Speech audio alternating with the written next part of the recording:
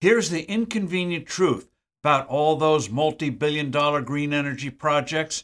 They're expensive and not good for the environment. Hello, I'm Steve Forbes, and this is What's Ahead, where you get the insights you need to better navigate these turbulent times. The Biden administration is in the process of spending hundreds of billions of dollars on schemes to replace fossil fuels with so-called renewable energy sources. Their mantra, oil and gas, dirty. Wind turbines and solar panels, clean. If only. Let's look at the facts.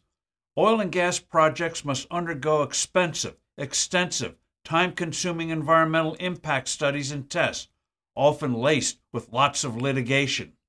That's not true of most wind farms and solar panel fields.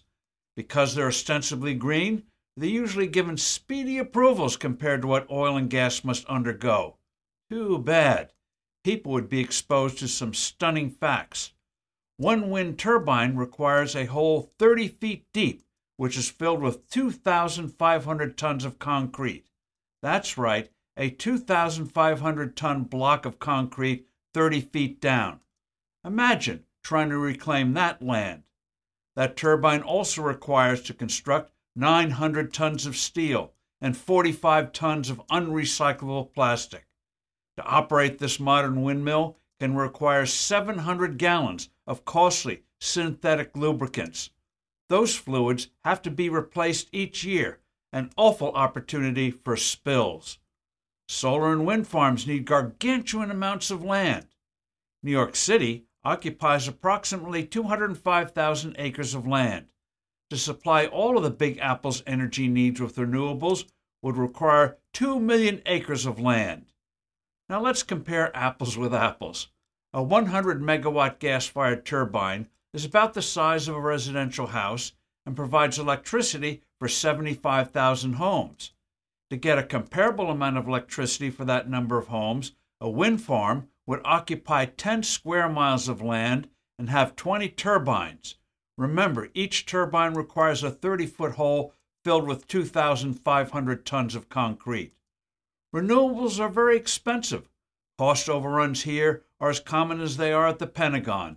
In Massachusetts, for example, a company called Common Wind just declared that its proposed offshore wind farm, a huge one, cannot be constructed under existing contracts and wants regulators to scrap agreements the company had concluded with utilities and reopen the bidding.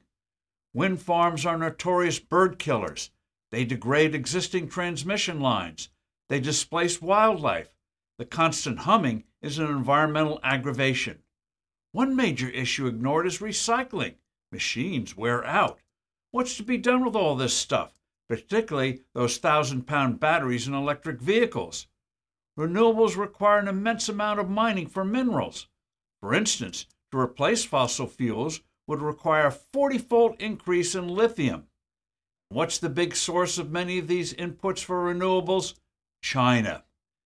These disturbing environmental and cost issues beg for substantive study and discussion, yet it is not happening. Unless things change, we're in for the worst of all worlds: bad environmental results and record-breaking waste of spending and resources, really of an historic nature. Sadly, Biden's green binging is all about shoveling out money to favored cronies, not a better environment. I'm Steve Forbes. Thanks for listening. Do send in your comments and suggestions. I look forward to being with you soon again.